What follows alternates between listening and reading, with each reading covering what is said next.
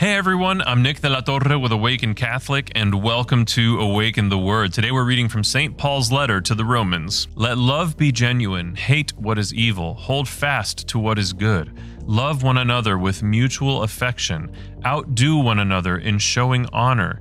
Do not lag in zeal, be ardent in spirit, serve the Lord, rejoice in hope. Be patient in suffering, persevere in prayer, contribute to the needs of the saints, extend hospitality to strangers, bless those who persecute you, bless and do not curse them, rejoice with those who rejoice, weep with those who weep, live in harmony with one another, do not be haughty, but associate with the lowly, do not claim to be wiser than you are. What a beautiful and powerful message St. Paul is delivering to the Romans and to us today. And to me, I could boil it all down into one word: humility. What is humility? A lot of people think of it as thinking less of yourself, or some people will correct that notion and say it's about thinking of yourself less. In reality, neither of those two perfectly explains, and rather imperfectly they explain, what humility is. The virtue of humility is being rooted in that which is true.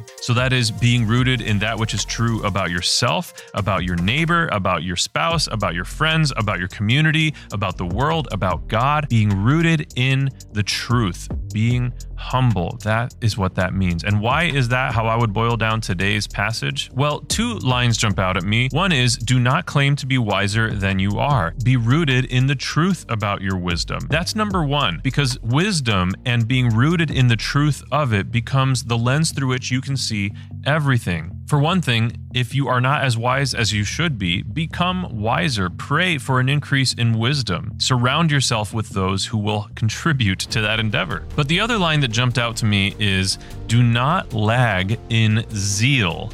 Now, a lot of people, you've probably heard this, will say that it's not good to be extreme about anything in life, everything in balance. And I would propose to you that true humility and being rooted in the truth would actually make the argument for the contrary, specifically as it relates to the faith. If God truly is God, and I am rooted in that truth, and I truly am not God, but rather His creation and His adopted son, and you too are His adopted son or daughter if you are a baptized Christian, then we ought not be balanced in our passion, in our zeal for the Lord, but rather extreme.